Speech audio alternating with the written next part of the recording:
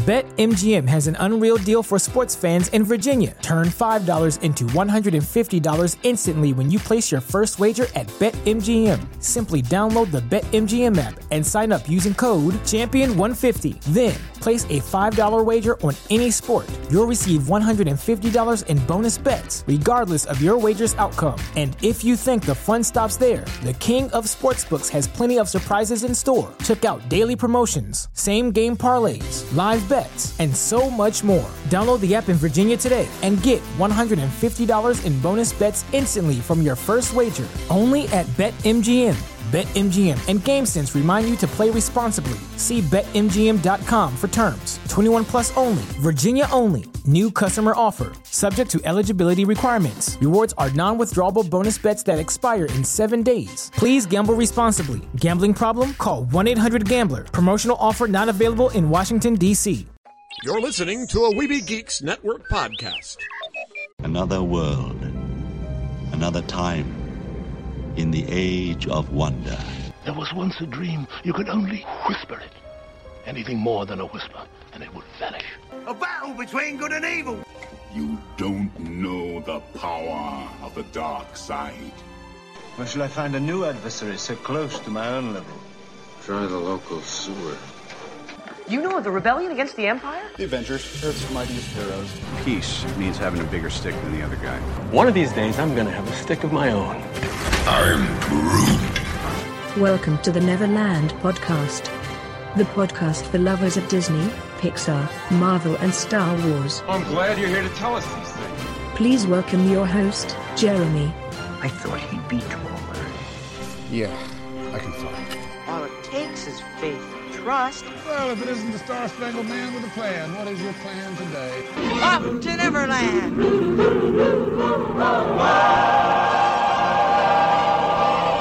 Take your pixie out of your pockets, Neverlanders.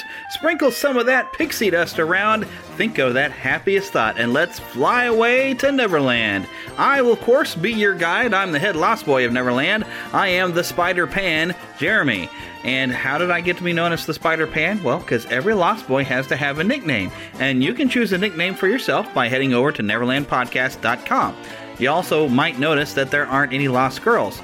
That's because girls are too clever. They don't get lost. But we do have pixies, and pixies get to choose a nickname for themselves as well. You just fill out a little form there on the website, and you pick out a nickname, and we'll announce it on the show, and we'll add you to the website. It's just something we do for fun. I'm not going to start spamming you or anything, so don't worry about any of that. But you can support us on Patreon if you like. If you go to Patreon and look up Neverland Podcast, you'll find us. Patreon listeners don't have to hear ads in the middle of the show, and it does help me to keep making this show. We also do have a shop you can find on the website. You can find t-shirts. I have actually noticed there's some new popularity in the Unicorn P shirt, which if you don't understand that one, golly, how long ago was it that Eric was at Animal Kingdom and stayed in a parking lot called Unicorn P, and we thought it was funny. We made a shirt based off of it. Apparently the shirt is pretty funny to some people, which is good because that's what our intention was. We wanted you to have a laugh and wanted to wear it. It only comes in yellow, okay? But this has been kind of an eventful week. This is a year for a lot of 30th anniversaries. This is the 30th anniversary of Disney's Hollywood Studios, also known as the Disney MGM Studios theme park. That has opened up 30 years ago. They had a little celebration going on down there. This is also 30 years of the 1989 Tim Burton directed Batman, and Fathom Events hosted a showing over the weekend on Free Comic Book Day, May the 4th, which, of course, yes, May the 4th be with you. That was Star Wars Day and Free Comic Book Day, so that kept me very, very busy. And I did get out to go see Batman, and it's fun to see it on a big screen again. I haven't seen it on a big screen in 30 years. And you get to, with a larger screen, you get to see a little bit more of the actors' performances, and you can see the conflicted Bruce Wayne as he's, stepping into the life of a vow he made to his parents, and he's becoming Batman, and he's avenging them for the rest of his life. And now he's got this conflict that he meets this girl, and when he first, has a date with Vicky Vale, and he's just basically keeping up a billionaire playboy lifestyle, and he keeps her distant from him at that dining room table. But you see him start to kind of like her, and then you have the scene where they're kind of in bed and he's lying there awake. You see a lot of things go through his face, and he's kind of like, what did I just do? I mean, I kind of like her, but I can't get involved with people not with what I'm doing. And, you see there's moments of that conflict in his eyes when it comes to with her, and even some conflict in her eyes at the end of the movie before Alfred appears to escort her away at the end of the film, where she's like, what have I gotten myself into? Because he's always going to choose being Batman really over being with me, and that's something he kind of states to her, like, well, I'd like to make this work, but he's out there right now, and I got to go to work. He's making his choice. There's no one else that can do this and be Batman but me. That kind of thing. He'd spent his entire life becoming Batman. So that's definitely the direction his life was going, and he doesn't know where to place her, but he likes her, so it's a lot of that same conflict you see in Mask of the Phantasm, which I absolutely love that animated Batman movie.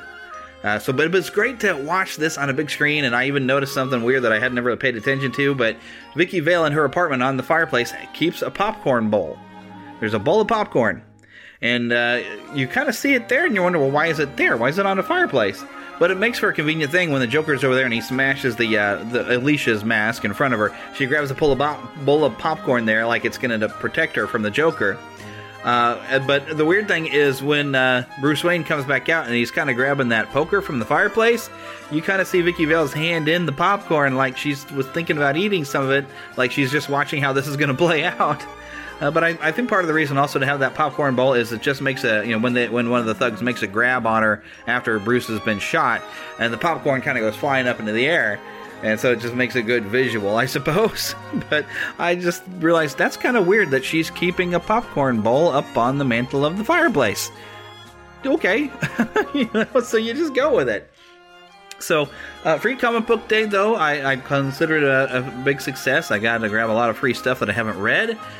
Also, I got to grab a few things that I'd missed out on. I'm almost completed a run of Superman that I've been grabbing. I'm missing, I think, issue 4 of the current run of Superman, and so I'm close to getting to actually sit and read through all of it to catch up, where Jor-El is back and all that kind of thing. So I was doing that. I was grabbing some more issues of Amazing Spider-Man in this Hunted storyline that they have going on. So I was able to pick up a few things. I've also now, have you seen the 90th anniversary of Mickey Mouse Funko Pops? They had a Mickey Mouse for some of the greatest Mickey Mouse cartoons. And I had already selected some Mickey Mouses from some of my favorites. Well, Pixie Heather went into a Joann store looking for stuff. She wants to do some things with some of our pillows, and she saw that they had some Funko Pop Mickey Mouses and a bunch of other characters as well, but they were on sale, and so I go with her over back to Joann's, and I buy 3 more Mickey Mouse ones, and then I realize I'm only missing a couple. While I was out on Free Comic Book Day, I've completed my set, because I've got a Mickey that comes with Minnie from a Valentine's Day Toys R Us exclusive. I've got a just Disney Mickey Mouse, and it's numbered number 1. I've got that one, and I found Kingdom Hearts versions of or a Kingdom Hearts version of Mickey Mouse, and then I've got, of course, all the 90 years of Mickey collected now. So I have this bunch of Mickey Mouse Funko Pops, and I've run out of shelf space to place them all in my home. So they're all kind of standing on top of each other in this long tower on a shelf right next to my bed, and my wife's just like, that's going to just fall on your head one of these days. You're going to bump the wall or something. So I need to get a shelf. So I don't know where I'm going to put another shelf, but I need to get a shelf to put all my Mickey Mouse Funko Pops. But it's kind of fun to have them all. It's very funny having this tower of them. So overall, I had a pretty good time with Free Comic Book Day. Getting to see Batman again. Of course, I've seen it so many times, but getting to see it on a big screen again was just a lot of fun. Other big thing, though, I guess that we want to talk about the Chewbacca or the Wookiee in the room is the passing of Peter Mayhew that happened this week. And, there's been a lot of very nice things said about him, and that's nice. I appreciate that. Unfortunately, my memories of Peter Mayhew were tainted at a Planet Comic-Con here in Kansas City. And let me tell you this story, and this is how unfortunate it can be sometimes when we meet celebrities, because I love Chewbacca, and so this was an exciting thing.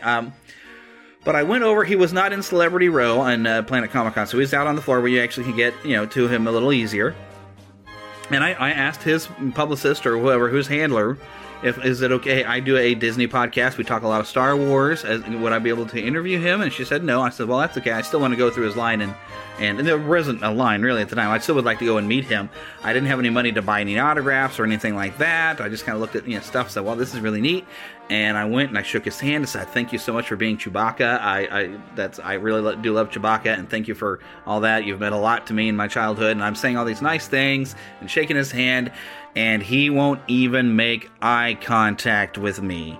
He had this very dismissive look on his face as he just kind of turns away like, yeah, okay, fine, whatever, you shake my hand.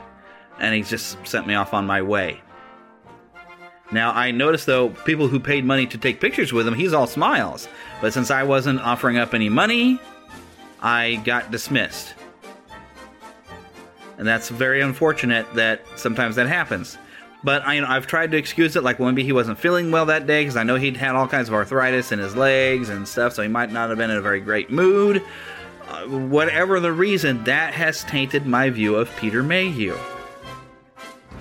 That's the interaction I got with him. And heck, I was even talking to Brian of The Real Brian Show last night. We were playing some Blade and Soul, great free MMO, by the way. And we were talking about this, and he mentioned he got to meet the actress who played Uhura on Star Trek. And he's a big Star Trek fan, and he was very excited, but he wasn't there to buy anything, and she kind of motioned him towards the autographed pictures, and then crossed her arms and leaned away from him, and didn't look at him, like, I'm here to sign autographs, not to shake hands and just meet people. And I know it's very possible for a celebrity to just be like, hey, it's great to talk to you. Rob Paulson did that for me. I got a chance to just talk to him. I said, I don't have any money to buy any signed things, and I can't interview, but I appreciate talking to him. We talked about the new Ninja Turtle series and stuff, and I shared his thoughts on it. And there's no reason that if you become some level of famous that you can't have good reactions with, good encounters with everybody, especially at a convention. Even if they're not spending any money on you, just, hey, appreciate that person enjoys your work.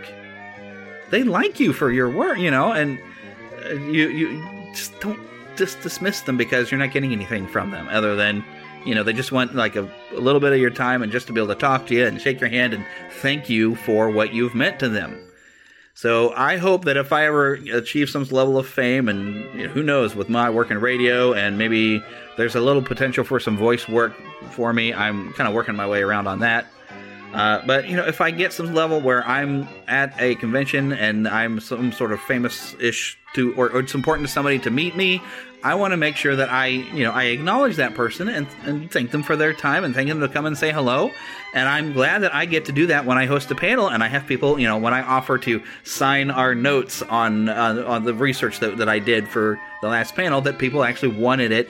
I love that. And I hope I never lose that. If I become some huge big deal for some reason, and somebody wants to come up and be able to say hello and shake my hand, I don't want to just blow them off. If I have to be in a hurry to go somewhere, I would want to be the one of those people that be like, hey, walk with me if you can. I got to be over somewhere, but hey, walk with me.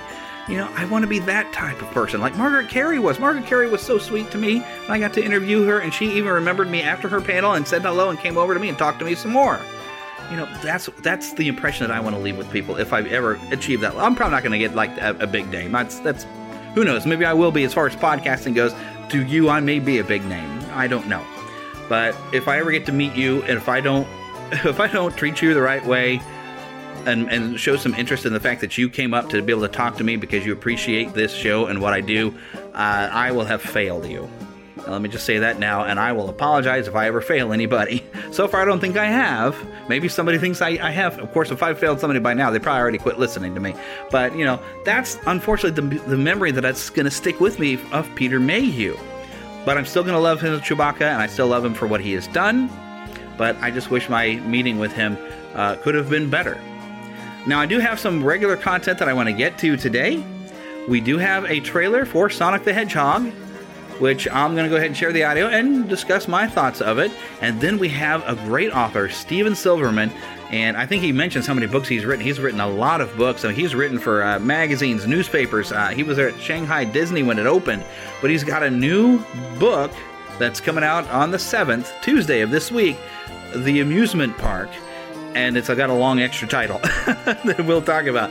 And I'll make sure I get some links to be able to post it up there so you can pre-order it or order it on various websites that he wasn't sure he was allowed to mention, but I think we can mention where to find it. But I can at least put a link up for you on the website if you go to the show notes. I'm very interested in this book because I always learn stuff when I have these authors on. I have a great time talking to these different authors because they do all this research, they learn all these things, and they come on and they share a little bit of what they learned, and then the promise of all kinds of new information that could be really exciting to read about if you're interested in such a thing. And I suspect if you're a Disney fan, you have an interest in amusement and theme parks. So I think you're going to like this book. And we talk a little bit about Walt and how he did things, and it's a great conversation, and that's coming up. But first, let's go ahead and take a visit to the trailer park.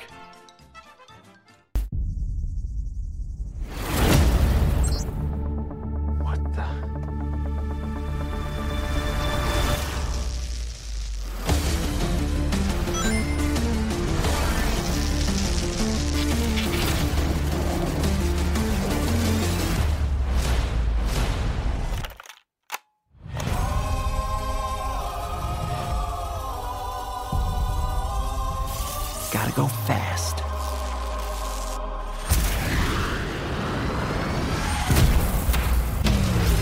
Minutes ago, an energy surge knocked out power across the entire Pacific Northwest. This needs someone who can figure out exactly what we're dealing with. You're not suggesting who I think you're suggesting. We have no choice. What the? Are you in charge here? Yes, I am. Nope! I'm wrong. I'm in charge. Allow me to clarify. In a sequentially ranked hierarchy based on level of critical importance, the disparity between us is too vast to quantify. Agent Stone? The doctor thinks you're basic. Listen, pal, I don't know if you realize who... I'm sorry, Major. What was your name? Benny. Nobody cares. SFPD! Meow? Oh, come on. Okay, pal, I want answers. Basically, it looks like I'm gonna have to save your planet.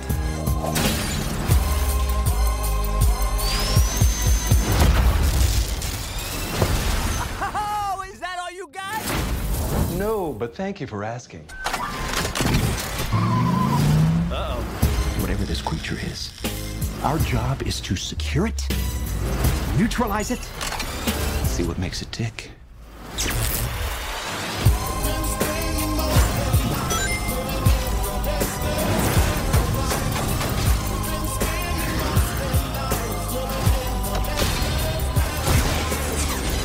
Look at this! I took 9 million steps today.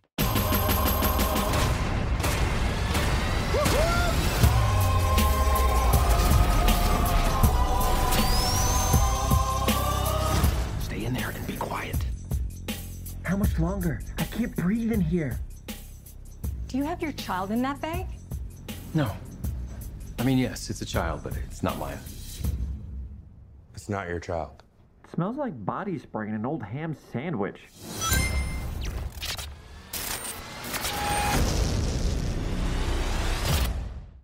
Now, this trailer and the look of Sonic has gotten a lot of flack. I have seen where people have, on the internet redesigned Sonic, and what they've done with Sonic is, instead of 2 eyes, they basically gave him 1 eye with 2 pupils. If you think about this, because the way he looks on, in games and in a cartoon, he's got that typical cartoon where you've got this brow that kind of bends down and almost an angry look, but the 2 whites of his eyes are joined together almost as 1 eye. You really can't do that in a movie. It would not look right. Because what? Do they have just 1 giant eye that takes up his entire head? So of course they had to separate his eyes and make him a little smaller. They want this to be a little bit more realistic. So I wish people would get off of that, plus the fact that we're talking about a blue talking hedgehog that is like 3 foot tall and runs at supersonic speeds. For crying out loud. Realism is, let's forget it, okay, a little bit, but also suspend your disbelief a little bit, to where it's got to look a certain way in a movie, but for crying out loud, it's a blue hedgehog, get over it. I think this movie, it looks just kind of goofy and dumb enough to where it's going to be just mindless fun and therefore possibly worth watching just to have a good time and let go of all your crazy issues you might have that he doesn't look right or whatever. And just go and have fun with it. And I think you could enjoy this movie. I think I'm going to go just because, it's going to be fun. It's sort of like that old Super Mario Brothers movie. It's not a great movie, but it's kind of stupid fun. And you can kind of have a little fun with it if you let yourself just go with it and just have some fun. Because, it's not great, but it's fun. And I think this is what Sonic is going to be. It's probably not going to be this great, wonderful movie. But you know what? You might just have some fun with it. So give it a chance. Go check it out. And if you just don't want to see it, then just don't see it. But quit complaining on the internet. Just don't go then. If you're not happy with what you're seeing, then just don't go. Go play the games and have fun with them. That's okay. But, that's all I really wanted to say about that movie. Let's go ahead and jump into the interview where I'm going to be joined by our old buddy, Lost Boy Eric, which, he'll be in and out a lot here over the next month. He's in the process of getting into a new home, and so he's going to be very busy. And so I'm going to, when I can get him on and he can be a part of the show, that's fine. And when he can't, then we'll just let him take care of stuff. So once he gets his life all sorted out, then he'll be back as a regular. And I'm sure you all are missing him, but he'll be with us here in just a couple seconds as we start this interview. And I don't introduce Eric because I didn't know if I would have him on before, and but Eric, but he'll be there. So anyway, so enough of my blabbering. Let's just get on to a great interview. To Disney and beyond.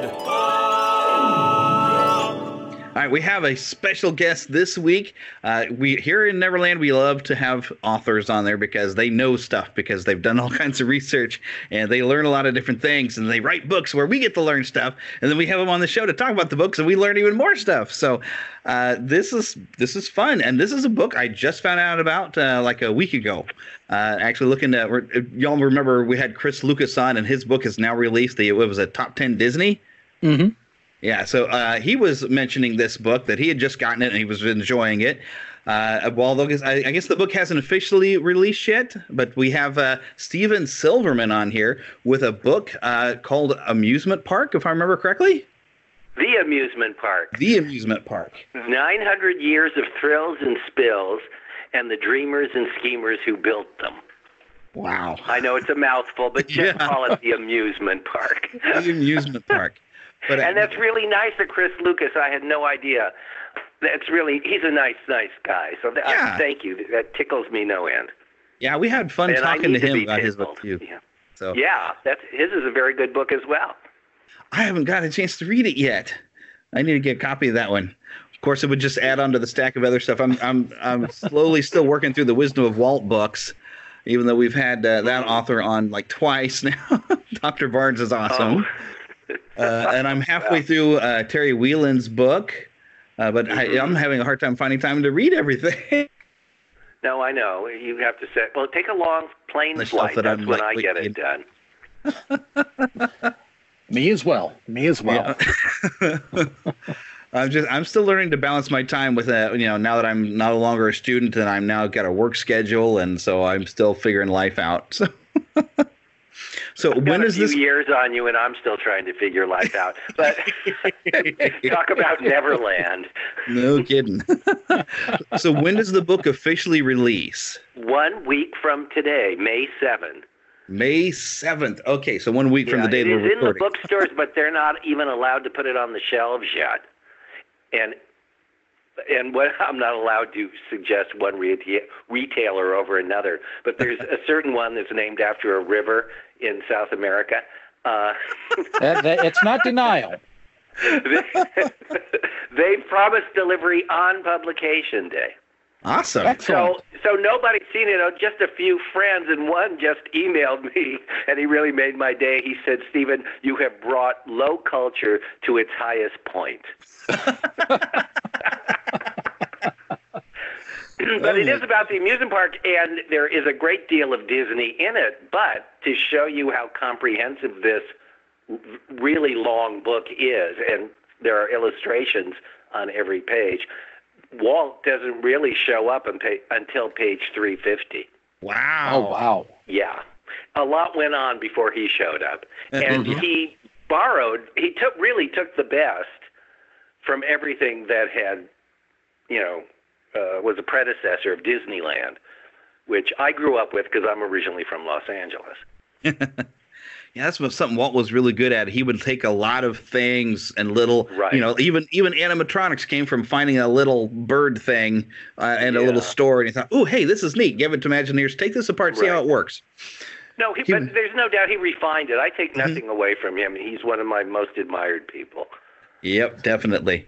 Well, certainly with a title like 900 Years, it sounds like this goes back quite a bit.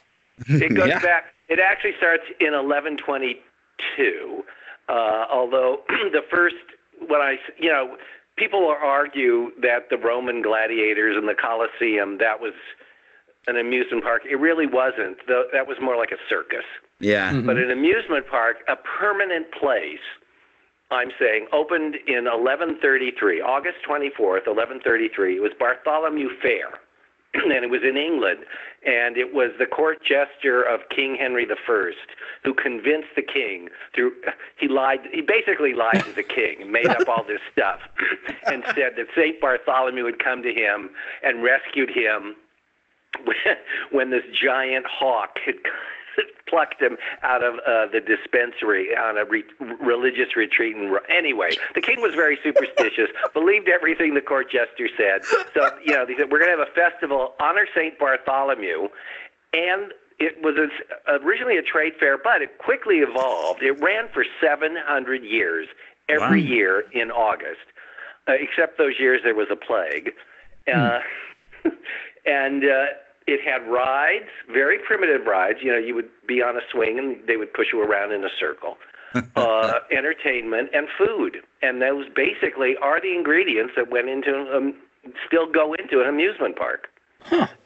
So probably where it started. Something similar to what you would see like at a Renaissance fair where they'd have a ride where they'd wind you up with ropes and then release it and let it spin you around until the rope ran out. Right. Or until you broke your neck. Yeah, I'm pretty sure safety devices weren't a thing quite yet. No. Listen, into our last century, they weren't a thing. No, and ride at your own rides risk. Evolved, and we got into the mechanical age, and the rides got sophisticated, and the customer more demanding. And the other thing that characterized the amusement park is that it was a place that attracted everybody, nobility and peasants, and they mingled.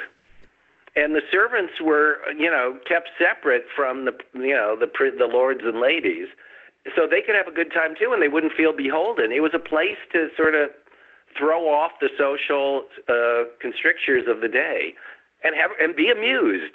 And that also took on very sexual connotations as well, and that happened in the hedges. And in dark places, and then even later, we got into tunnels of love, and they certainly were. And now we have grad night. I'm sorry. My, how things evolve. Yes. So. That makes me even think is there any particular snack food that we can owe to amusement parks? Oh, absolutely. Well, it's also now, again, amusement parks are not World's Fairs, but they often took things from World's Fairs. Now, the 1893 Chicago World's Fair, its midway really established the amusement park in America. Copenhagen already had Tivoli and Bakken. It had Bakken first. And there was the Prater in Vienna, which had a fun zone. And World's Fairs had fun zones, but the one in Chicago really got things going. And it brought us the Ferris wheel. But it also brought us Cracker Jack, Aunt Jemima's pancakes. Wow. Milton Hershey saw a chocolate making process at the fair. He up until then, he had been making caramels, and he switched to chocolate and made his first million. Oh, wow. So, yes, and the ice cream cone came from the St. Louis World's Fair. Woohoo! There's some dispute as to where exactly the corn dog came from. Cotton candy also came from the St. Louis World's Fair, believe it or not, invented by a dentist.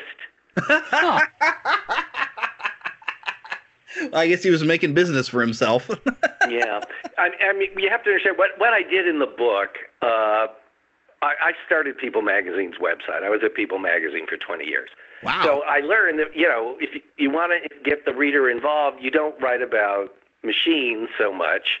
You don't write about real estate deals, to get the land for the amusement parks. You write about the personalities who created all these things. Yeah. And that's what this book is. It's a series of personality profiles. And a lot of these, mostly men, larger-than-life characters, they weren't always so honest, but they were creative. Yeah. And that's what the book is about. And Walt Disney being one of them, certainly. Yeah. Perhaps the greatest. Definitely. So what is like the wildest ride that somebody came up with?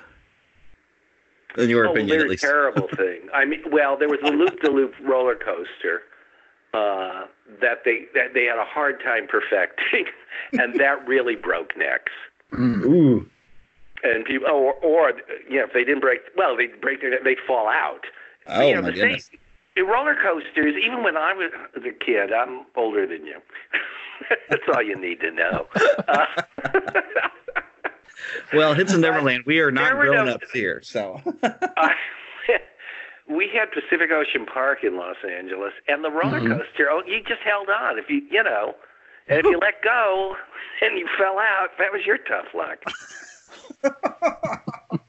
Oh, wow. Ooh.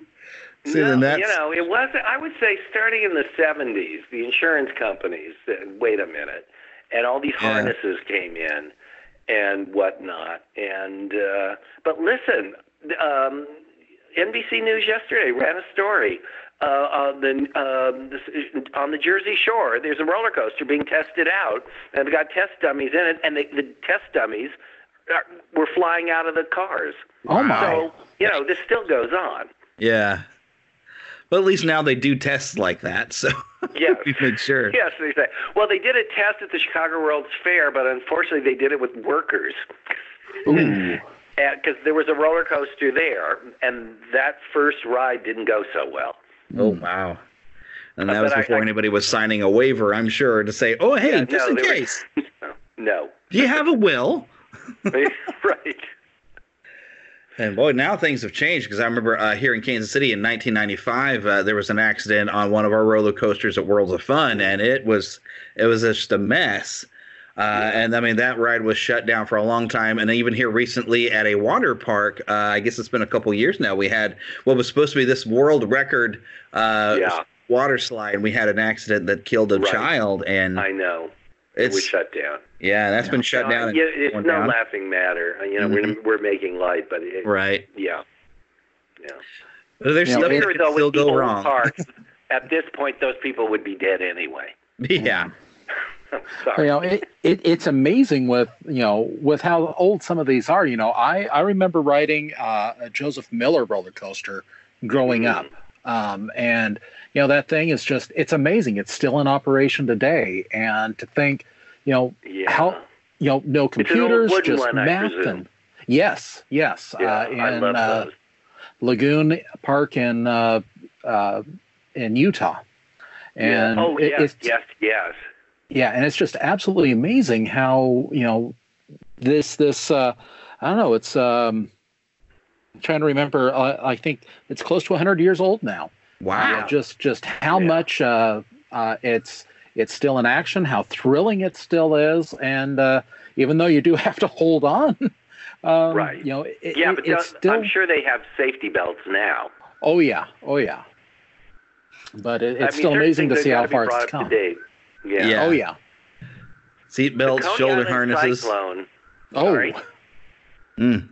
The Coney Island Cyclone was 1927, and it was smoothed out a couple years ago. It was because otherwise you needed to see a chiropractor as soon as you got off the thing. But it's still spectacular, and it's a landmark, so hopefully it's not going to go anywhere. And the Wonder Wheel in Coney Island turns 100 next year. Oh, wow. Yeah. So, no, I mean, we're coming up on these things. And again, the Coney Island, there was a fellow named George Tillieu. He was the Walt Disney behind it. His family had been there since the Civil War. But all they did was sort of rent towels and swimsuits so people could go swimming in the ocean, which was a brand new thing during the Civil War because people were still afraid there were monsters that would devour you. I mean, we were we too were a superstitious country, and but these were old world fears, but that made their way into the New World. But Tilliou and his father wanted to expand in Coney Island. It turned it into this resort, but they faced a political boss who was so corrupt that he drove them out of town until finally the law went after the guy, the political boss. And once he left, Tilliou he had amusements all over the place. But it wasn't until this daredevil sea captain came in and put a park in Coney Island, Sea Lion Park, in the early 1890s, that it was the first amusement park to wrap a fence around itself and charge admission to get in. And that's what got Coney Island going. Wow. And then Coney Island eventually became so successful, it had 3 separate mammoth amusement parks. It had essentially 3 Disneylands. Wow. Luna Park, Steeplechase Park, and Dreamland. And it was so successful, and Coney Island was the #1 resort in the world. It was the Disney World of its time. That the rest of the country built amusement parks, and many of them, even though they were landlocked locations, called themselves Coney Island. They were built mostly by the trolley car companies, the railroad barons who had the money and wanted passengers to ride their trams.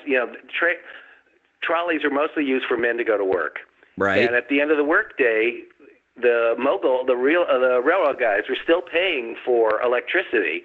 So let's get people riding them to the end of the line and on weekends, and that's where they built the amusement parks. And they were terrific. And again, like in Bartholomew Fair, everybody came, bosses, employees, every level of social strata. Until Henry Ford introduced the Model T, suddenly people were getting their thrills from a machine on their own, just driving. So that took us to sort of the Roaring '20s, and to top the thrill of a Model T, that gave us the golden age of the roller coaster. Yeah, because now we needed to go faster. Right, and higher, and hairpin turns. Which, even in wood, though, that's jerky. Then the Depression happened. These places fell into disrepair. Mm-hmm. They sort of limped along through World War II because military people on leave would bring their dates to their places. But by the late 40s, you really didn't want to go near an amusement park. They were not safe. They were not savory. They tended to be in urban areas, which were starting to decay. And then in 1955, Walt Disney said, I'm opening this amusement park. And everyone said, you're crazy. Why would you open such a filthy place? And he said, mine won't be. And that changed everything. Yeah. And then everybody else with amusement parks suddenly decided, we need a theme. Yeah. Well, there had been themes. There were Santa Claus lands, and there were some Wild West places. Those were the themes. But Disney really took it to a new level. And then, of course, corporations, Marriott tried getting into the amusement park business. They all failed. None of them were, one, they weren't Walt Disney. Two, Walt Disney had a TV show. I was a kid who grew up with it every Sunday night. Walt Disney said, I'm opening this park in Southern California. You've got to come see it. With an hour-long commercial. Right. Yeah. And the other companies, their parks couldn't match Disneyland. It then became more sophisticated, and now, of course, there are corporate-owned amusement parks that do very well. Mm-hmm. And they're all over the world. I was in Dubai. I was in Shanghai. I was in... All this was research for the book. That's fun research. A good book to write. I have to say, one of the most surprising theme parks that I ever heard about, or amusement park, I guess, rather, the World of Sid and Marty Krofft in Atlanta inside a hotel. I was there. No, I was there. I was the opening. Oh, wow. And I rode the elevator with Gilligan. Bob Denver. The rides were really lame. First of all, I was too old. I was It was 1970. So I was in my 20s. It was, I didn't know H.F. Puffin stuff. So who was this to appeal to? It had like 3 rides. And it didn't last long at all. It was a sort of a shopping complex, hotel complex, office complex. It's now the CNN studios. Oh, wow. But I was there. I drank their champagne. I was a very young journalist in Los Angeles at the time, and they invited me, and I went to Atlanta. Sure. It's like, hey, you want to go to an amusement park? I was always destined to write this book.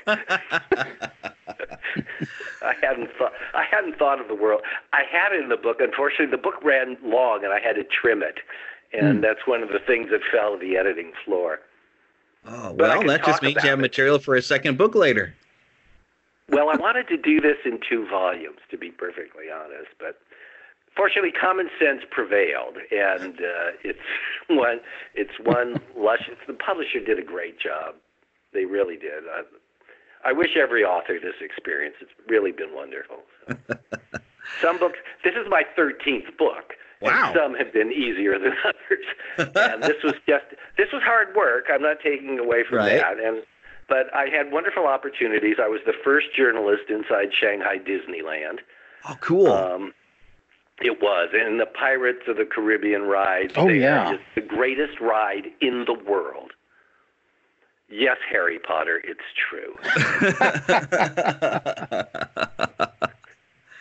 Yeah, I think that's what we've seen the footage of. It's amazing. Like you do with Harry Potter. Right. And you don't have to wear 3D glasses like you do with Harry Potter. Yeah. No, I'm not knocking Harry Potter. It's wonderful.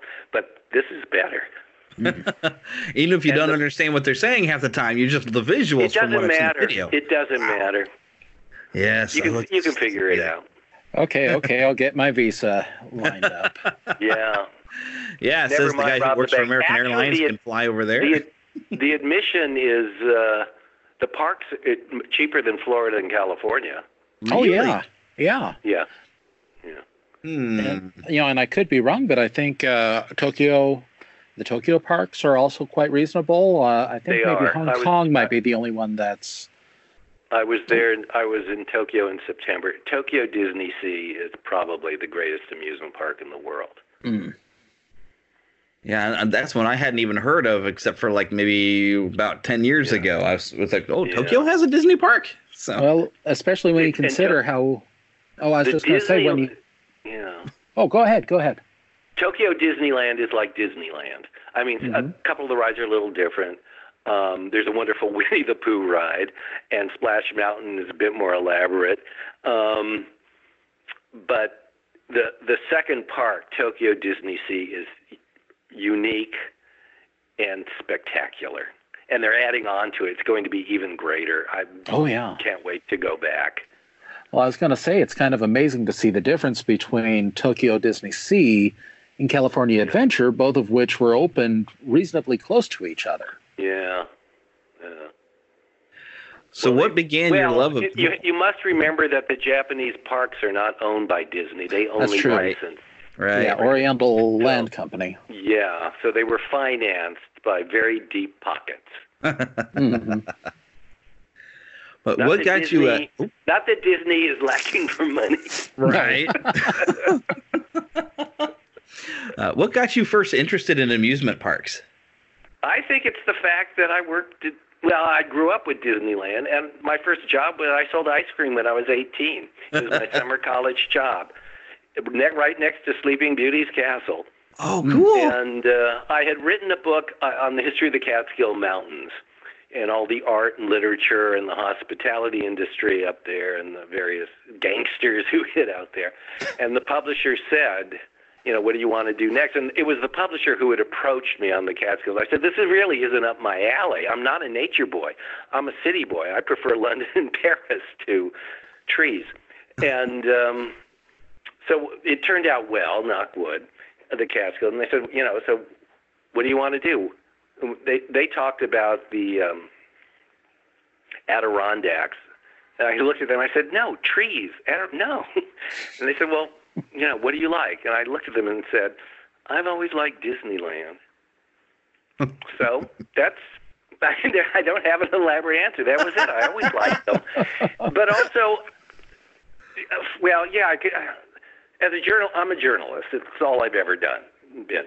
I was the chief entertainment writer of the New York Post. Wow. And I've written for every magazine and newspaper, practically in the English-speaking world. And I thought, this really hasn't been done. There were some academic books on amusement parks. Well, they're dry. Mm-hmm. They're not fun. They're not amusing. And they're filled with statistics and theories. And, where's the history? Oh, and the other extreme, I don't want to take anything away from the efforts of other people, but, they're like scrapbook, memory books that non-professional writers have put together on various amusement parks. And they invariably begin, when I was 8 years old, my grandfather took me to such and such a park. Well, that's nice, but I don't consider that a history lesson. Right. I'm not interested in you as an 8-year-old, or really your grandfather. I'm interested in the park and who built the park, and who went to the park, and who supported the park, and what killed the park, and what was going on in the country at the time. And I took that to the publisher and said, this is what I'm going to do. And they said, fine. Sounds like a good idea to me. Thank you. Yeah. I'm actually still interested. It wasn't as easy as all that, but let's just say it was. I'm actually still interested to find out, like in Kansas City, it's like I grew up, there was always Worlds of Fun there. But as I've gotten older, I've learned, and it's just down the road from where I live now. There's actually like a shopping center that's like a Target and a grocery store there now.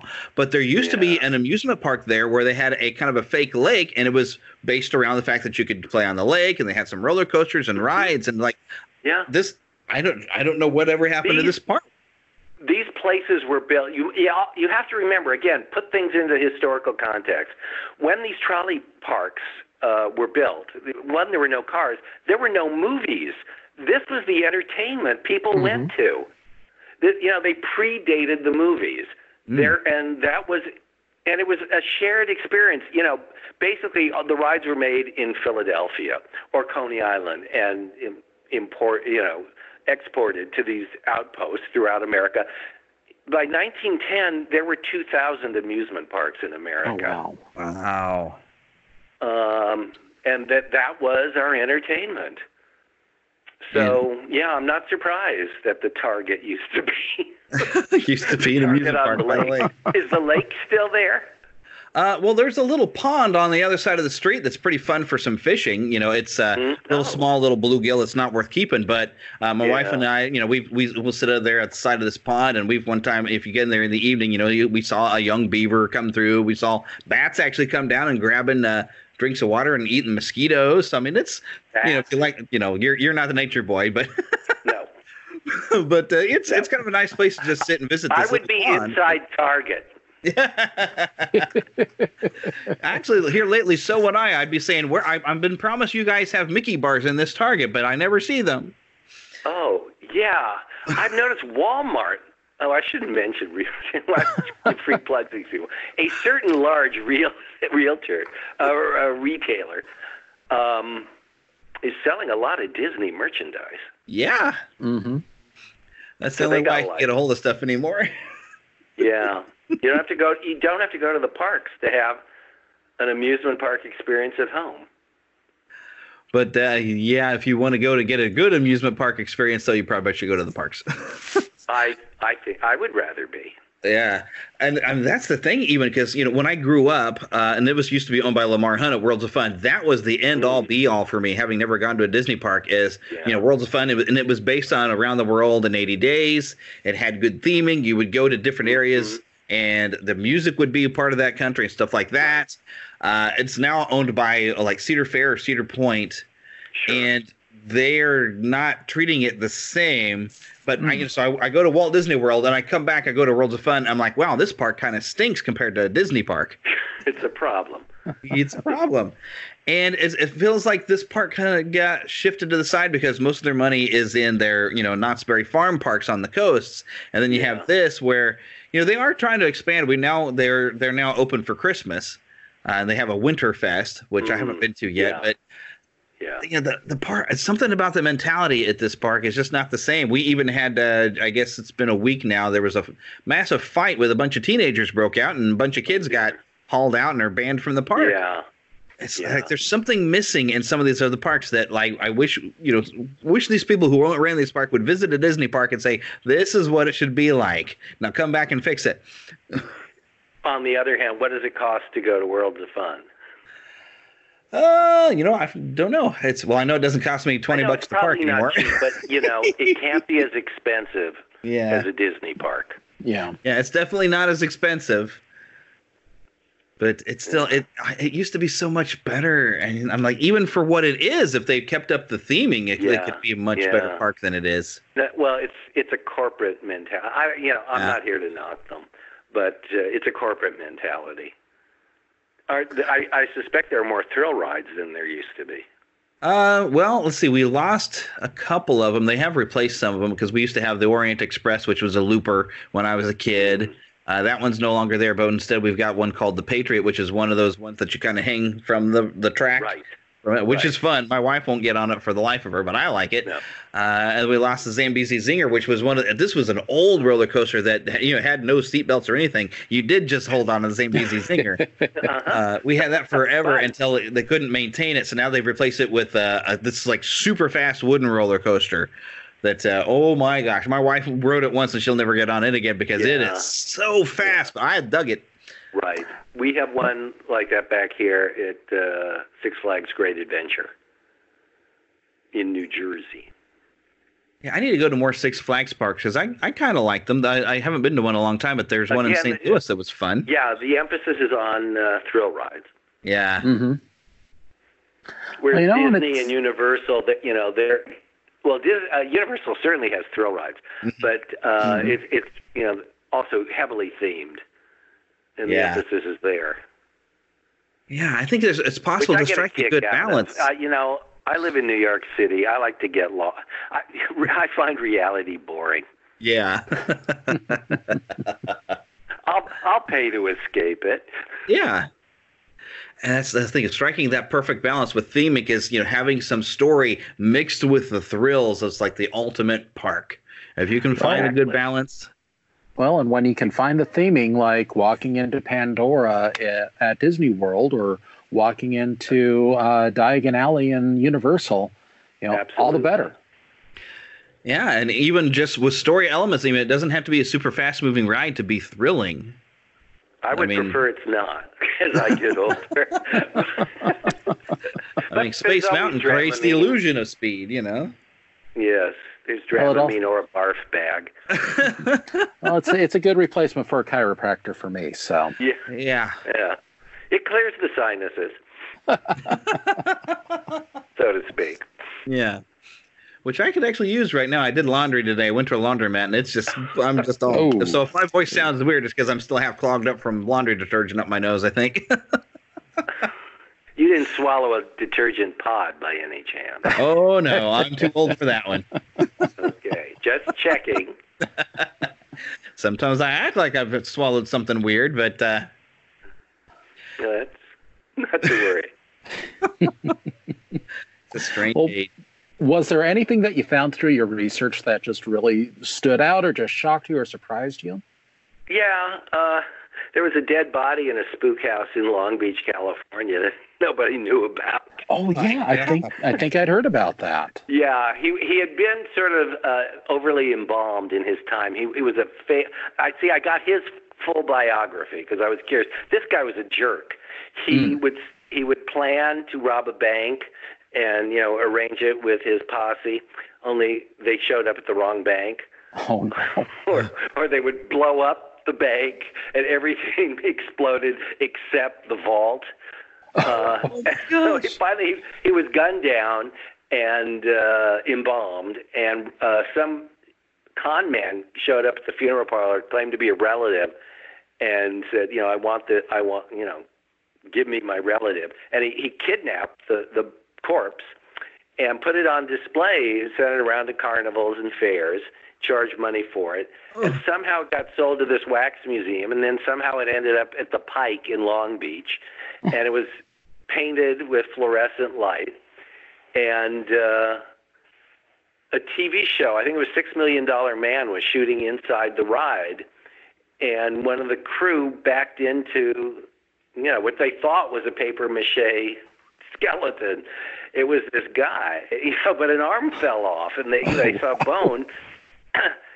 Then they dropped his pants and they said, oh, my God, it was a human body. Oh, my gosh. So that's how that was discovered.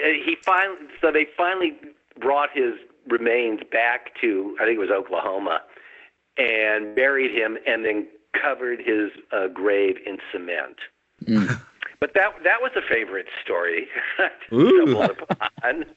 I'd always heard about it, and I wanted to get to the bottom of it. Yeah. So I hopefully have the factual version in the book. Wow, that beats hearing about people who try to dump their relatives' ashes somewhere in the haunted mansion. Well, I always want mine on the Matterhorn, but let's not discuss that. And I don't mean in Switzerland. Put an urn somewhere in that basketball court. No, just a few little ashes in the splashdown will suffice. I have a friend anointed with this duty. She intends to carry it out. If you're really careful, you might get away with it. Because it was even, I think, sometime this year. Talking about it in public will help speed things along. But it was even this year. I remember reading a story where somebody had actually tried to sneak their friend's ashes into the Walt Disney World and was trying to spread it around there and said, but this is what his fondest wish. And apparently, though, these were also a crowd of people. When I was watching this video, these are people who go and they'll sneak into rides that are closed and film video. Smart. Apparently, this is a thing now on YouTube where people go, and that's why some of these people got suspected of stealing the animatronic out of Cranium Command. At the Wonders of Life Pavilion in Epcot, because there's people who have been breaking into that one in the night or whatever, and they wanted to go and spread the ashes of one of these people who snuck in. They wanted to during the day try to sneak into the place and drop the ashes, and somebody finally caught them at it. But I mean, I love parks, but there's stuff you probably shouldn't do. No, there's behavior. Didn't their mothers teach them manners? Well, I don't know. Yeah, I don't know. Hopefully, someone will say they find that.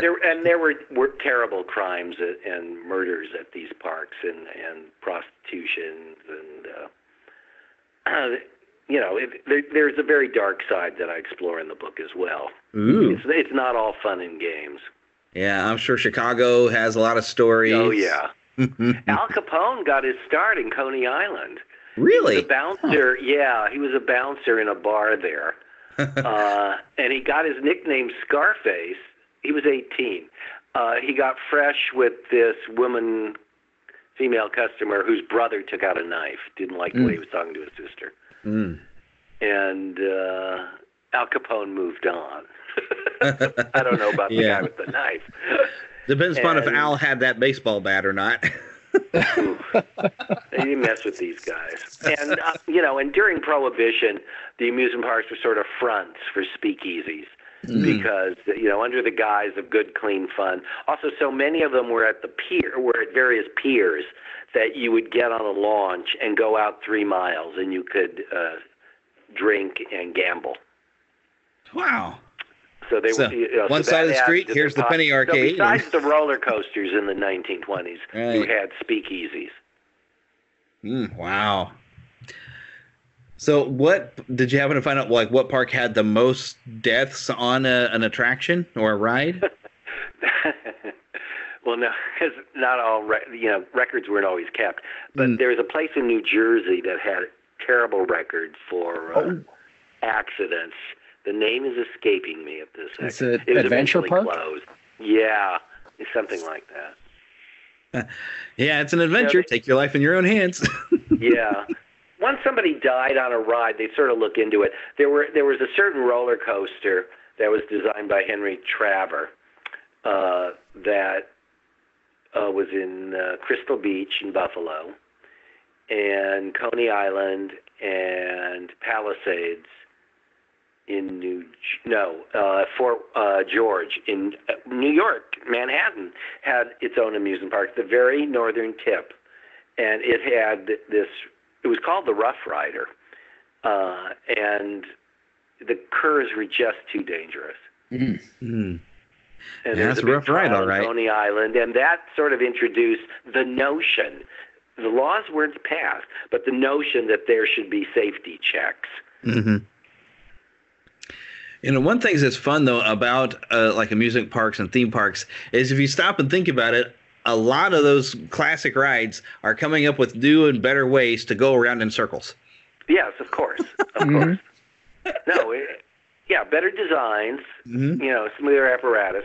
But, yeah, there were even, they had scenic mountains. I always thought the Matterhorn was the first in Disneyland in 1959, was the first roller coaster inside a mountain. No, they had scenic railways, they called them.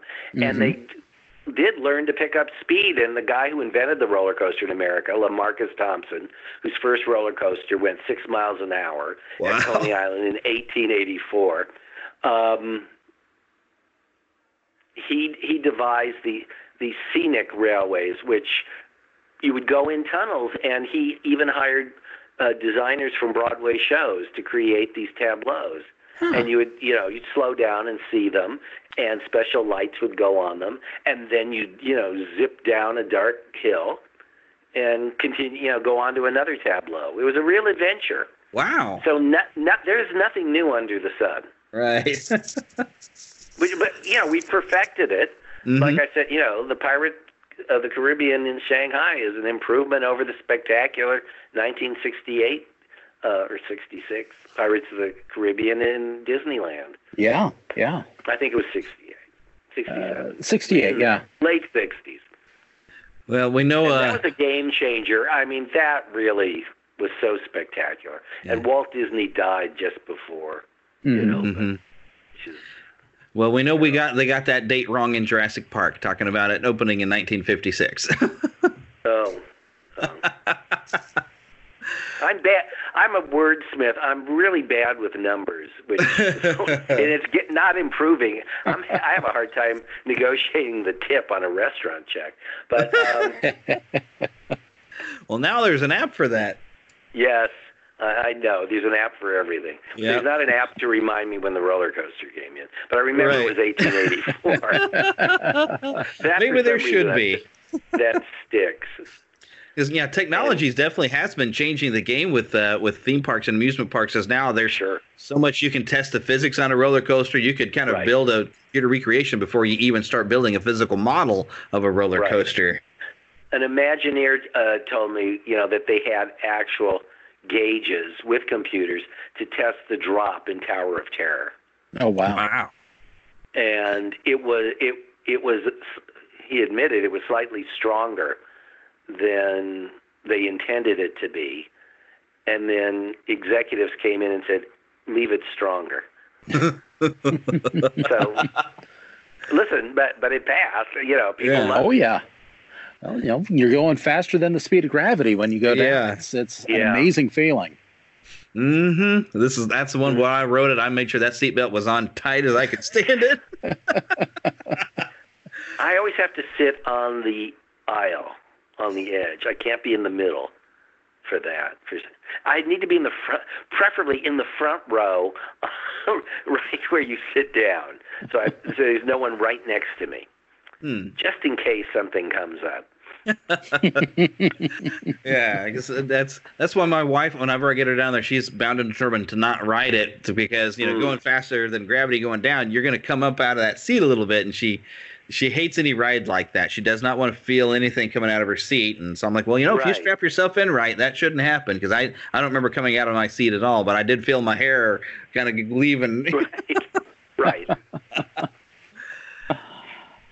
I had a friend go with me to Cedar Point when I was researching that part of the book, and he's brave. He went on every ride, every roller coaster, and finally he got off. I said, you should see your hair. You really look like you stuck your finger in an electric socket.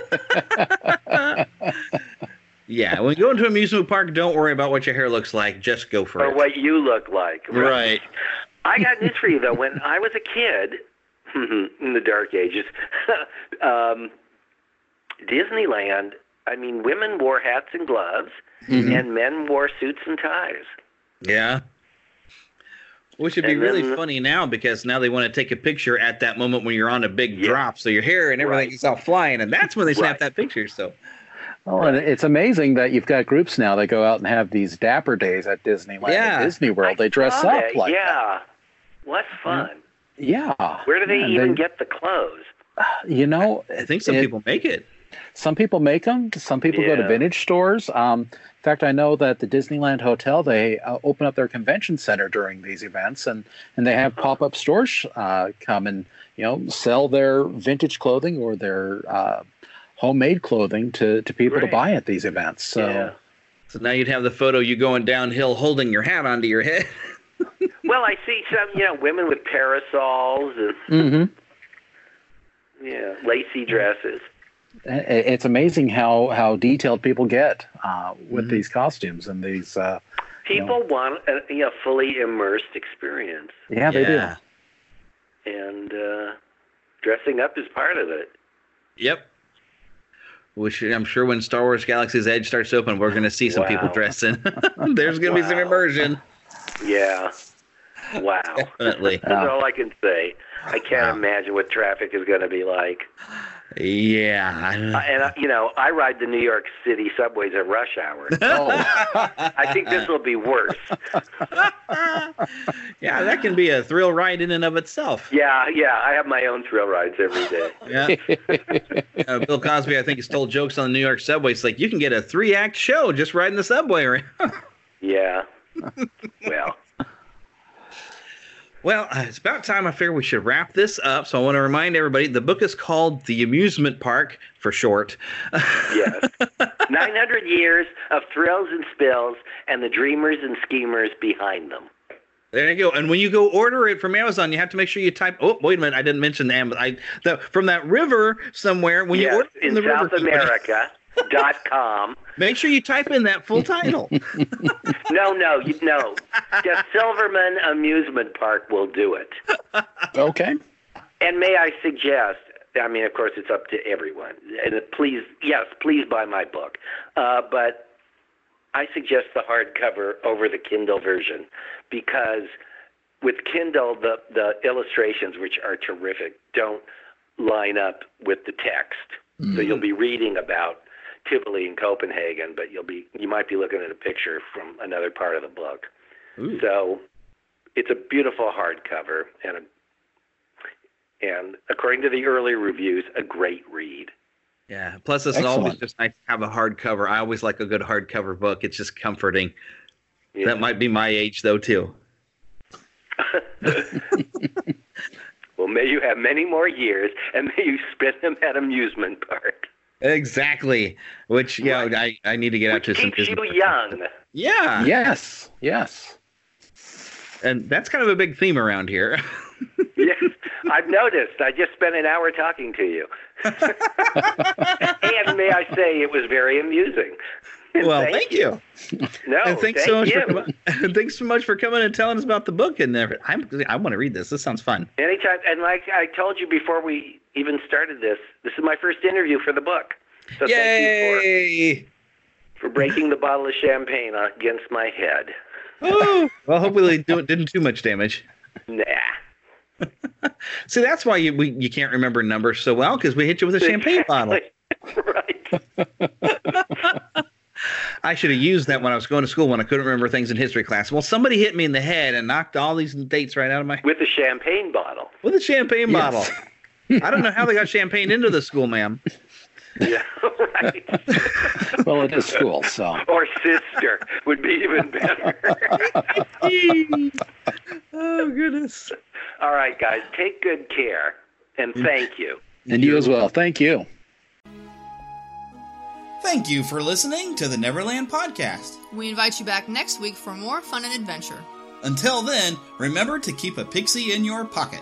It's that young at heart, positive attitude that you can share with others. And remember to visit our website at neverlandpodcast.com. There you can find links to our news page, our shop, our contact page, where you can easily send an email to podcast@neverlandpodcast.com. You can also find our Neverlanders page, where you can find out how to become an official Lost Boy or Pixie, because girls are too clever to get lost. Become a real Neverlander. Please feel free to leave us a voicemail at 816-226-6492. And be sure to follow us on Twitter at NeverlandPcast. And like our Neverland Podcast fan page on Facebook. We also have a group on Facebook for you to join. We also appreciate your support to keep the Neverland Podcast up and running. Visit patreon.com/NeverlandPodcast to donate to keeping the pixie dust alive.